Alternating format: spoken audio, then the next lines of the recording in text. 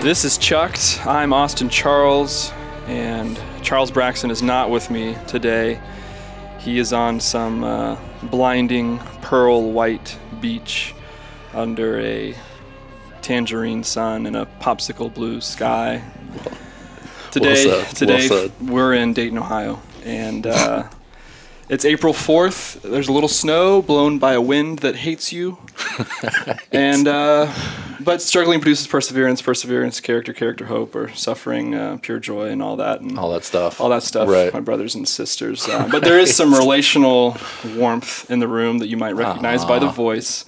And that is, you call him Eric, I call him Fleming. The United States government calls him Eric Ride the Lightning Flem Shady Fleming. Absolutely. It's on my social security card. It is. Right there. Yeah. And he's the middle school pastor here at Southbrook. More importantly, he's been one of my best mates for the last 15 years, and hopefully 15 more if this place doesn't kill us first. or we don't kill this place first, and thus the people kill us. We mess up something. No. That's very likely to happen. Super awesome, man, to be here on Chucked with all the Chucksters. Is that what you would call your listeners? I don't know. I've thought of that. And Chucksters or Chuckles. Right. Fellow Chuckles. Okay.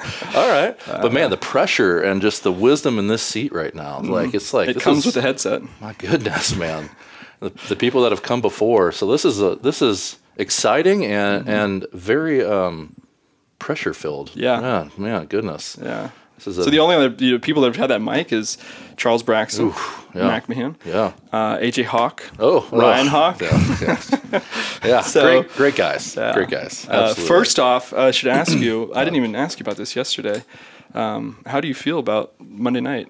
Oh, the championship. Yeah. I got to say first, I've never experienced such elation as I did 5 a.m. Tuesday morning when I woke up and I saw that Villanova had blown out Michigan. For those of you who don't know, great. Fleming is a huge Michigan fan. Yeah, so you just alienated all your they just completely turned off this podcast right then with that, right? It's completely as they should. Right? Gonna mute whatever he talks. So I mean, it was to be honest, it was expected. It's just great to be in that position, playing on the last day of college basketball for. Shot the championship, but man, you had to play a flawless game against by far the best team.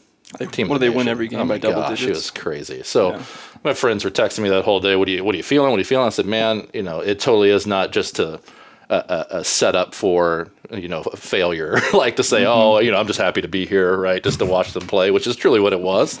But man, as soon as that thing got going, the first 10 minutes were the only exciting part of the game. Yeah. when the ginger is lighting you up, you just know. When they call him Michael Jordan of Delaware, I didn't know Delaware got down like that. He's an athlete, though. Absolutely. My goodness, I didn't know Delaware balled like that. Yeah. So, when Michigan looked fatigued, they just looked worn out trying to cover that team. And man, when you have Brunson, what did he put up 9 points? Yeah, was riding the pine for most of that game. Didn't need him. The and that kid steps up. It's like, gosh, all right. Well, this was a cool run. So it was all right. I posted on social media to help me get through what I knew was going to happen. Some Bill's Donuts that that'll do it. Coping mechanisms. So it wasn't that bad, but I'm going to at least enjoy those. A good excuse to enjoy that. So a few questions that I've asked a lot of people. There are 10 questions, and I think the last person I asked these questions was a hilarious, awkward start to the conversation was Brian Tome. I asked these questions to him. Nice. So it'll be a little warm up. It's always entertaining. This is what is your favorite word? My favorite word? Yeah. We don't have a lot of time here, so. My favorite. No, don't. No, I can't. Just hit it. Kerfuffle. Kerfuffle. Let's do that. What is your least favorite word? Is it okay? Moist. I hate the word moist. I don't enjoy that. I think Rupa said that one too, but it's totally how it is. I don't. What turns you on creatively, spiritually, or emotionally? You can pick one of the three or all three or... Yeah, creatively, spiritually, or emotionally. I know we're talking about this later, but for me, jumping into scripture obviously gets me scripturally and spiritually. But man, when I see it, like when we're going to talk about Paul, the Apostle movie, man, seeing that thing visualized, like I told you, I think we shared that a couple days ago, that I do a good job of building in my head when I'm reading some of that text or some of Paul's missionary journeys. But when you see that on the screen, I just think, man, like it hits me on all three of those, like especially spiritually and emotionally, man, that was just, I love seeing that kind of portrayed. And I know you and I shared that. I was pretty wrecked watching that movie, and it was just so eye-opening. And some of the things I know we're going to talk about, it just led me like, man, just a reminder of some things. And so for me, like, as soon as I got done, I was like, man, that's where I'm going now. I'm gonna dive back into Luke and Acts and just want to study on that for the next month or so and chew on that, because it just, again, things that you knew and were reminded of and reinforced, it's now like, hey, I want to get back in and read through those again. So like, yeah, like I love, we love media, love movies, love entertainment and stuff like that. But to see those two things scripturally and spiritually kind of collide on the big screen was just really cool. So like, yeah. What turns you off of either of those three? What turns me off? What demotivates you? You can't say management. It was hilarious. It was great. When you put in a box and you really can't, right? No, not like that at all. I think that's it, man. The thing about Southbrook is it's great. They let you be creative and try new things, and that's where, for me, that works well for me. Trying new things, learning new things, love history, love reading, and seeing what others have done before. I guess the opposite would be like, and it's not a reflection on management, but just business period of like, just, hey, stay in your lane, just do it the way we've always done it. Don't try anything new. We know that this has worked for us 20 years ago. We just want to continue doing that. Like, instead of thinking, okay, how can we better reach the younger generation, or as things are, evolving and changing, how do we come along and evolve and change with them? So, yeah. Hope that answers that question. Yeah. What's your favorite curse word? Dude, you really tried to put the pressure on. My goodness, I'd like to have a job after this. It lets the chuckles know who you are. Favorite. Brian Tomes was shit. Mine was shit. I think Dad's was shite. So that's of course that's a popular one. Right, of course. I don't know if shit's the one I use the most, but it's my favorite one. The quick consonants into the sharp vowel. I would say adding something on to shit, maybe like horse shit. Okay. Like getting very, I think. Trying to qualifying think that might what have came degree out. Of shit it is. That might have came out, Monday night. So. Okay. Yeah.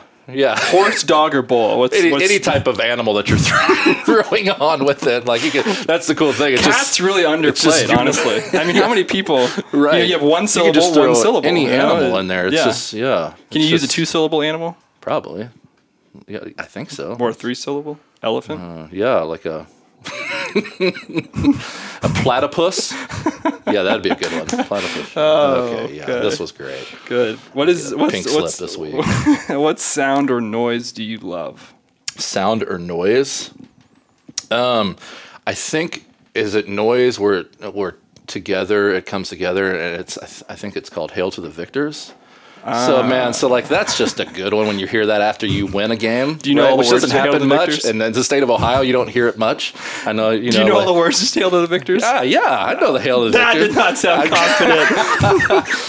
Correct. All right, moving along. All you Michigan fans know is some Nike T-shirt, Jordan T-shirt. Right. Hey, there's a goose or something out the outside the window. Yeah, he just wants to get down. He wants to hear some Chuck having a goose shit. Oh gosh. What sound or noise do you hate? Oh man, like fingernails on a chalkboard, which also is like, even my wife could tell you around the house, like my daughter, who I love dearly, 6-year-old, she can hit a note, man. Like just talking or like screams. It's like, oh my gosh. Like that pre-2000 Mariah Carey. Where it's like, I'm waiting for all the glasses in the kitchen to just explode. And it's like fingernails. I'm like, oh my gosh, I can't do this. So what profession other than your own would you like to attempt?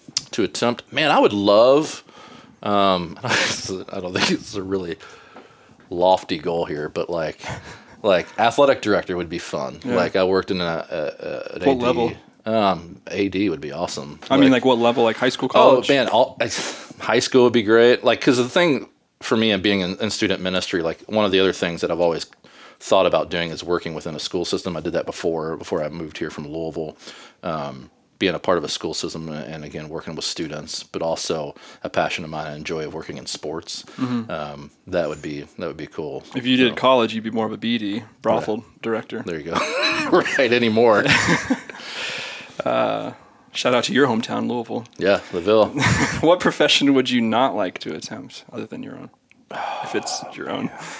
That's funny. I don't know how I could work with like preschool. To that degree. It's funny because baseball season's starting up and Braden is very much involved with that and helping with his team and coaching. Like I watch it and I'm like, I don't know how coaches do this like on this level. Like, especially when he started like 5, it's like they're running all over the place. I'm like, oh my gosh, like my OCD task-oriented mind can't handle this right now. So yeah, working within that age group, but they're precious as all get out, right? Yeah. But like, man, from a distance, and in an organized chaos type of way, I don't know if I could do that. Yeah.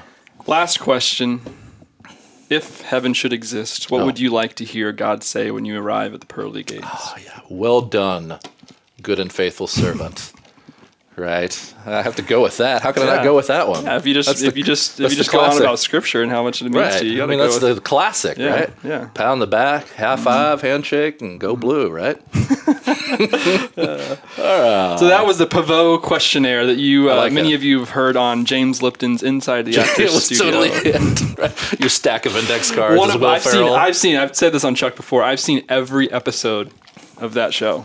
It's like I don't know how many seasons, like 15 or something. So great. Yeah. One of my favorites, Will Ferrell sketches. James Lipton, right? Yeah. Everybody had his little index cards. Yeah. So we both saw it's April 4th, and this past weekend was Easter weekend. Wow. Very important holiday and event for our faith. Kind of a big deal, right? Kind of a big deal.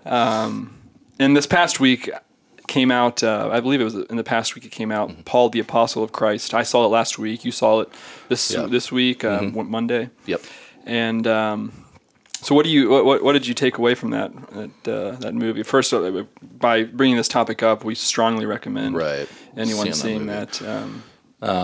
It's just cool, as a Christ follower, right? For many, Paul is that guy that you love to read. You like look to him, forefather of the early church, forefather of kind of some of the things where we are now. But watching that, man, it's like, goodness, and to not ruin it, but kind of summarize that, in that movie, Paul is in prison the whole time there in Rome, and he's working with Luke, and Luke's there to get an accounting of Paul's like life, his history, his mission, his ministry. And it's cool just seeing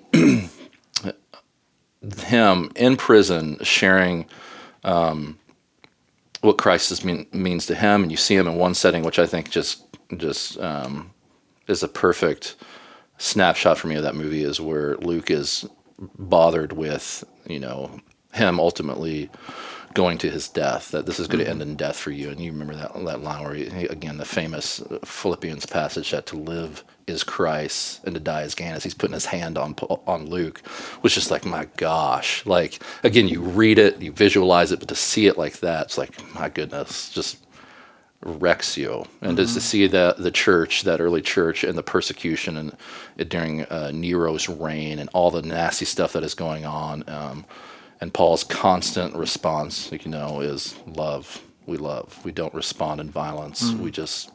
This is what Christ is all about. And so it was just reminders to me that, the thing that, as churches move on and get to current positions of where we are today, we talked about that, of the tendency to compromise on things or to try to parse what Jesus was saying, or things that we like to think may be gray areas. So what is he saying there? And I was telling you that this is pretty black and white. There's no middle ground to Jesus' message on love, whether that's just neighbors, whether it's enemies, no matter what, we love. And Paul in that movie, just in the midst of everything, it's just love abounds. And so for me, leaving there is just not only reinforcing what I know, but also like accountability, man. Do you live that out? do you tend to compromise on love? Like, do you struggle if somebody doesn't see eye to eye with you on certain issues, or as you see on social media, if it's right or left, do you love in spite of? You know what I mean? It's like, man, it kind of hit me hard with that. And then the other thing was, like Paul, that you consistently see in that movie, that everything he does is to point to Christ. Everything. That Luke and even some of the followers want to attribute Paul to some of the things, and Paul's always deflecting. No. I to live is Christ. It's not Paul, it's Christ. And so my takeaway was just like, man, do I do that? Is everything I do within my family, within the church, within the ministry, but the interactions I have with everyone, is everything I do pointing people to Christ? In all facets. So yeah, it was just which is great message. in John 14 and 15. I think if we were only given the two statements, two claims out of John 14 and 15, and that was all we had in Scripture, our eternity would be sealed. Which shows the magnitude and the effectiveness of Jesus' word and his claims, which is that I am the way, the truth, and the life. No one gets to the Father except through me. That it is Christ, and that, as Paul is saying, as you're saying, to give credit, Christ is everything.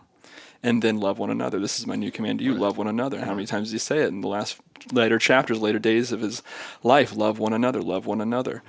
If we were given those two statements, we'd have everything, right? Absolutely. And you talk. I know going through this, how you said it's so simple of what Jesus, his command. This is my new command to you: love one another. Love your neighbor. Love your enemies. Pray for those who persecute you.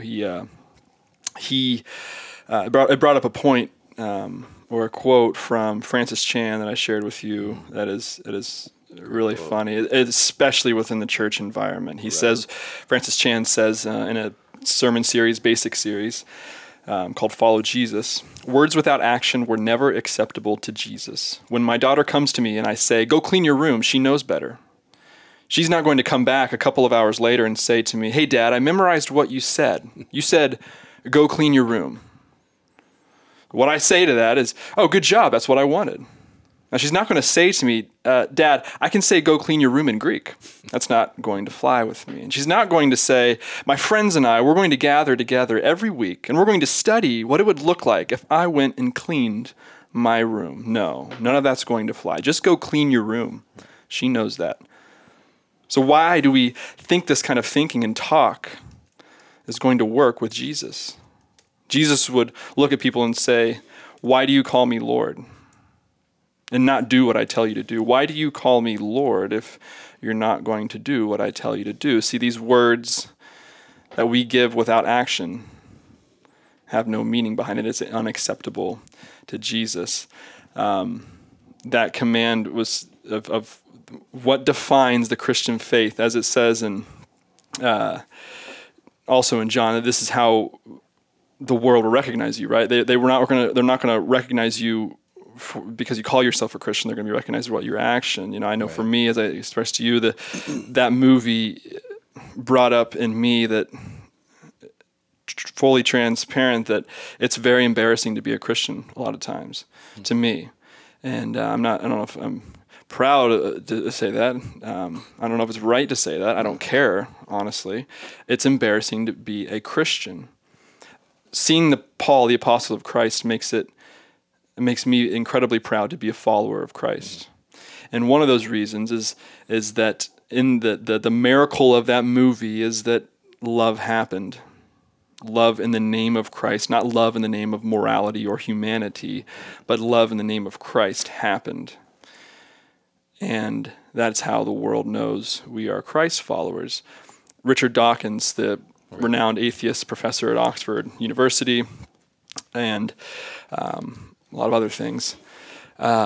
He had a atheist gathering years back on the Mall of America or somewhere in Washington, D.C., and in it, he said, and I might have shared this on Chuck before, but it really is appropriate for what we're talking about. He says, if you see any of one of religion, but especially Christian, ridicule them, embarrass them, shame their ignorance, and mock them. He just goes on and on about it.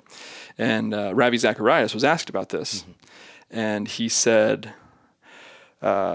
Mr. Dawkins, I'll take it one step further. I would say, yes, do that. First start in Saudi Arabia and then go to Iran and do that. Right. How bad is the Christian faith then? Because we give you the freedom that you can stand there and do that. The Christian faith has been behind some bad things, obviously. Right. But I mean, this love is one that is unprecedented. It's the credit to someone who defeated the world not by combating sin with sin, or as Priscilla and Aquila in the movie demonstrate, to not combat hate with hate, murder with murder, because they're following their Christ who combated sin with surrender and love. Absolutely. And again, you see that in that movie where the timing of some of the key scriptures that we read is exchanged between Paul and Luke, which is, again, brings those passages even more to life in the face of just the awful persecution facing the early church. Again, I think he's talking to Luke again. They will know us by our love. Key verse that we all know, but to see it again play out in the context on screen and with the visuals, man, it just hits even harder, that truth, because, in that story and what's playing out and at that time is, not to ruin it, but the character in there, Cassius, is wanting to respond with violence as he sees his brothers and kids be put to death and martyred for their faith. His response is, I want to cause an uprising and I want to get retribution. Where Priscilla and Aquila are constantly trying to talk wisdom into him, and Paul the same way. And when Luke brings this back to him in prison, and Paul's just like, they'll know us by our love. We don't respond in violence. And again, it's just one of my favorite scriptures in all of the Bible is 1 John 3:18. Dear brother, let us not love with words or speech, but with actions and in truth. And I constantly would say that to my students throughout student ministries. In fact, one of our mission trips to Jamaica, that was our shirt, like love with words, without words of speech, but just in action and truth. We can talk all day. We can talk all day and berate, but all that matters is how you live it out. And I mean, like, words are at the end are dead to me, really. Like, your actions are how I know. And to see that movie, my goodness, like, it's nothing we didn't already know. But again, putting it on a big screen and seeing that, it brings those words even more to life. So, yeah. And if there's one more selling point for you, the listener, the ending just absolutely, it just totally wrecked me. It's always a great text. You got to go see this movie. It completely wrecked me. It'll wreck you. I love that text that I got. I'm like, he knows me all too well. Probably see it alone. And I would say it to you listening. Absolutely. Go see it alone, or go see it with someone who maybe will want to process, kind of internally afterwards and not want to talk about it, because it leaves you with such a sobering feeling of the not just what the early Christians, the early church went through, and what, in every 5 minutes a Christian is killed somewhere in the world, and that is still happening. Maybe not here, but we don't have it that bad. But the real, not just the persecution what the early church went through, but the verse that is polarizing in that is that my grace is sufficient in you, and how Paul is overcoming his past, and the ending scene where that kind of culminates with, after he dies, it really knocks you over, and it's, as you brought up, so timely that this is the 50th anniversary of Martin Luther King's death. It goes perfectly with this. Number one, who King attributed his work and his life to was Christ, and who and what he did, what he exemplified. You brought up the letter in Birmingham, and this excerpt from it, as it goes right with this topic. Was not Jesus an extremist for love? Love your enemies, bless them that curse you, do good to them that hate you, and pray for them which despitefully use you and persecute you. Was not Amos an extremist for justice? Let justice roll down like waters and righteousness like an ever-flowing stream. Was not Paul an extremist for the Christian gospel? I bear in my body the marks of the Lord Jesus. Was not Martin Luther an extremist? Here I stand, I cannot do otherwise, so help me God. And John Bunyan, I will stay in jail to the end of my days before I make a butchery of my conscience. And Abraham Lincoln, this nation cannot survive half slave and half free. And Thomas Jefferson, we hold these truths to be self-evident that all men are created equal. So the question is not whether we be extremists, but what kind of extremists will we be? Will we be extremists for hate or for love? Will we be extremists for preservation of injustice or for the extension of justice? In that dramatic scene on Calvary's hill, 3 men were crucified. We must never forget that all 3 were crucified for the same crime, the crime of extremism. 2 were extremists for immorality, and thus fell below their environment. The other, Jesus Christ, was an extremist for love, truth, and goodness, and thereby rose above his environment.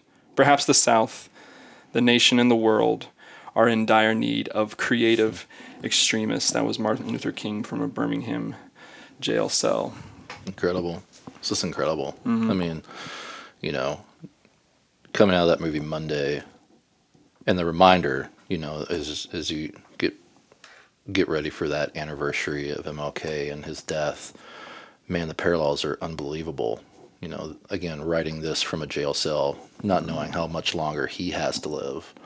But the massive theme of that letter is love as a conduit for what we're doing here. Not to respond in violence, not to respond in hate, but a man fighting for equality for all people, that we're all created equal, right?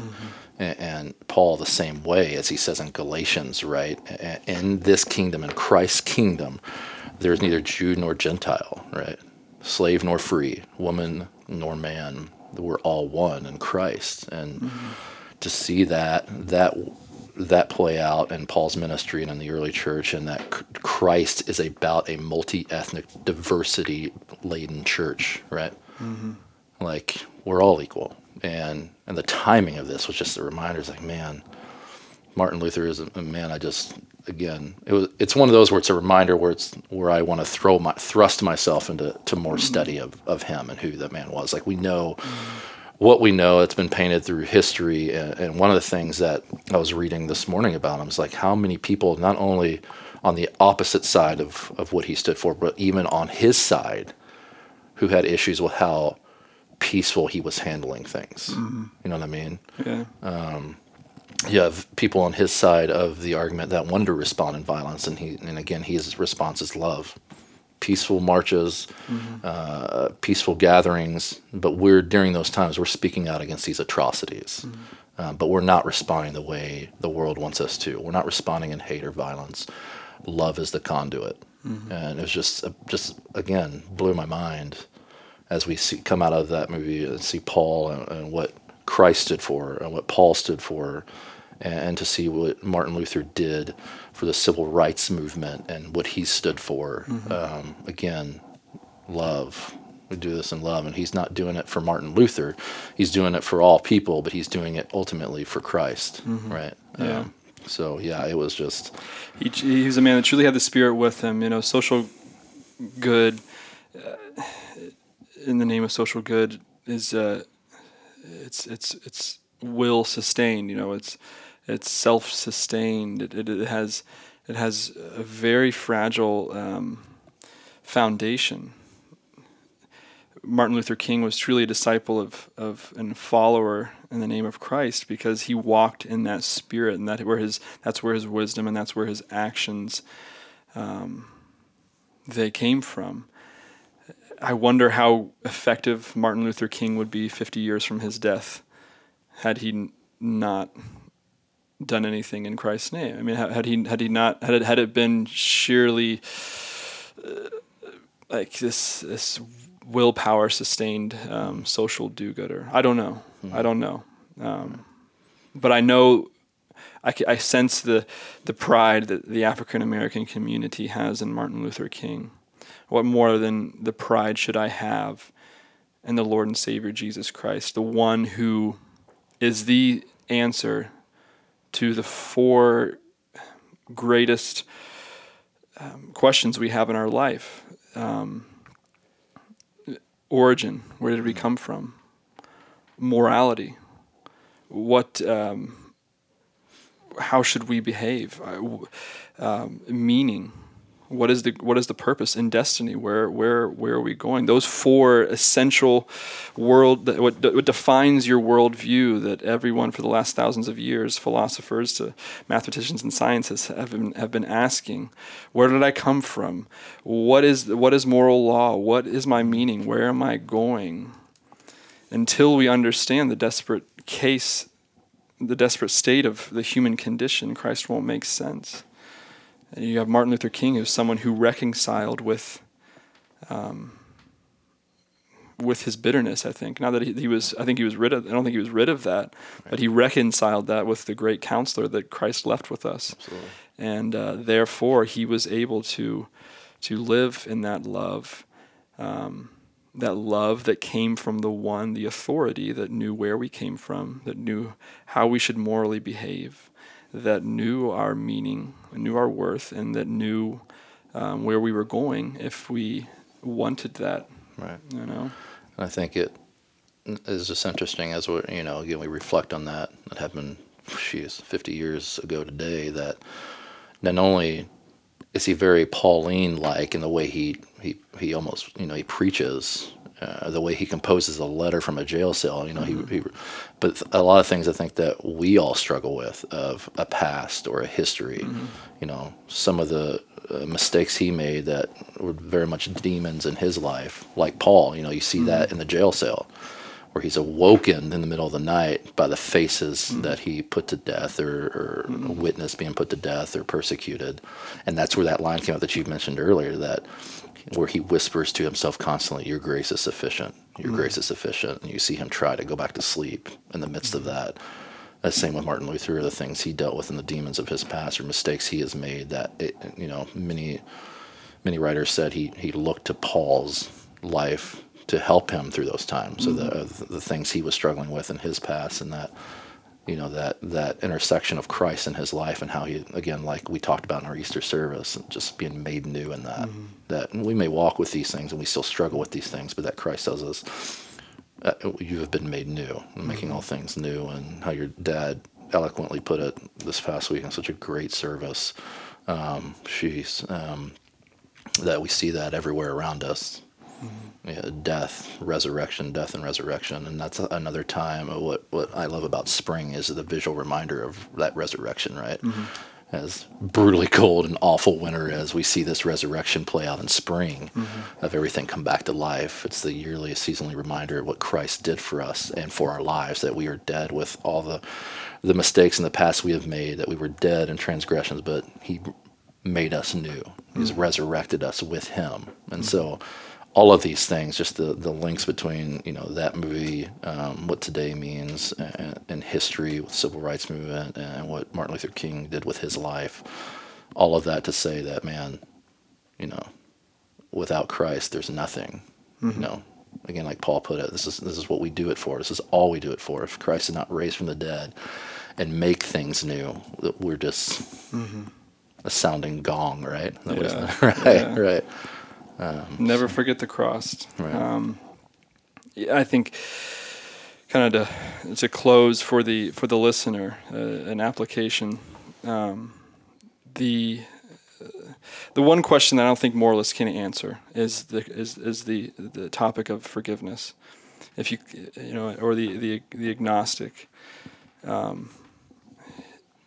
If you know there's evil in the world and you know there's good, if you know there's good, then there is a moral law, and if there's a moral law, then there's a moral lawgiver. That which they're trying to disprove within their title. But there's no answer for them for forgiveness unless you remember the cross. And so I think that's why humanists or moralists, this love each other is a great commandment. It's a great idea. But we cannot get there unless we understand forgiveness and where forgiveness comes from, unless we pick up our mat, right? Unless we when we're done with that life and we reconcile and we turn, and we, as Jesus told the woman to reconcile, to turn, repent, and go on and forgive the past with the action that, and then we can live out of love. I would ask the listener to kind of take a moment and ask yourself what thoughts you have in the privacy of your own mind. Thoughts of greed, of lust, of pride. How would you feel if those thoughts were made public? Christ, he knows where you came from. He knows your origin. He knows what you mean. He knows the morality of life, and he knows where you're going. The 4 great questions of philosophers. But what do you want? He who has ears, let him hear. Intent is prior to content. What do you want? If you really want to live a life of love, first, go and be reconciled with your past, as the great men have done in the name of Christ, and then we can love from there. But it comes from the cross, right? It comes from this season. And we thank you for listening today. And thanks to Fleming for joining me. We'll have to do it soon. Absolutely. We got to do it again. Fun. I think people liked this. I think people liked cool. like a little spitting and swearing. I hope so. Yeah. I think it's right. And a Michigan voice. They might not like that much, but we'll put grace is sufficient for me. Right? Testing the character. Yeah. Thanks, guys. We'll talk soon.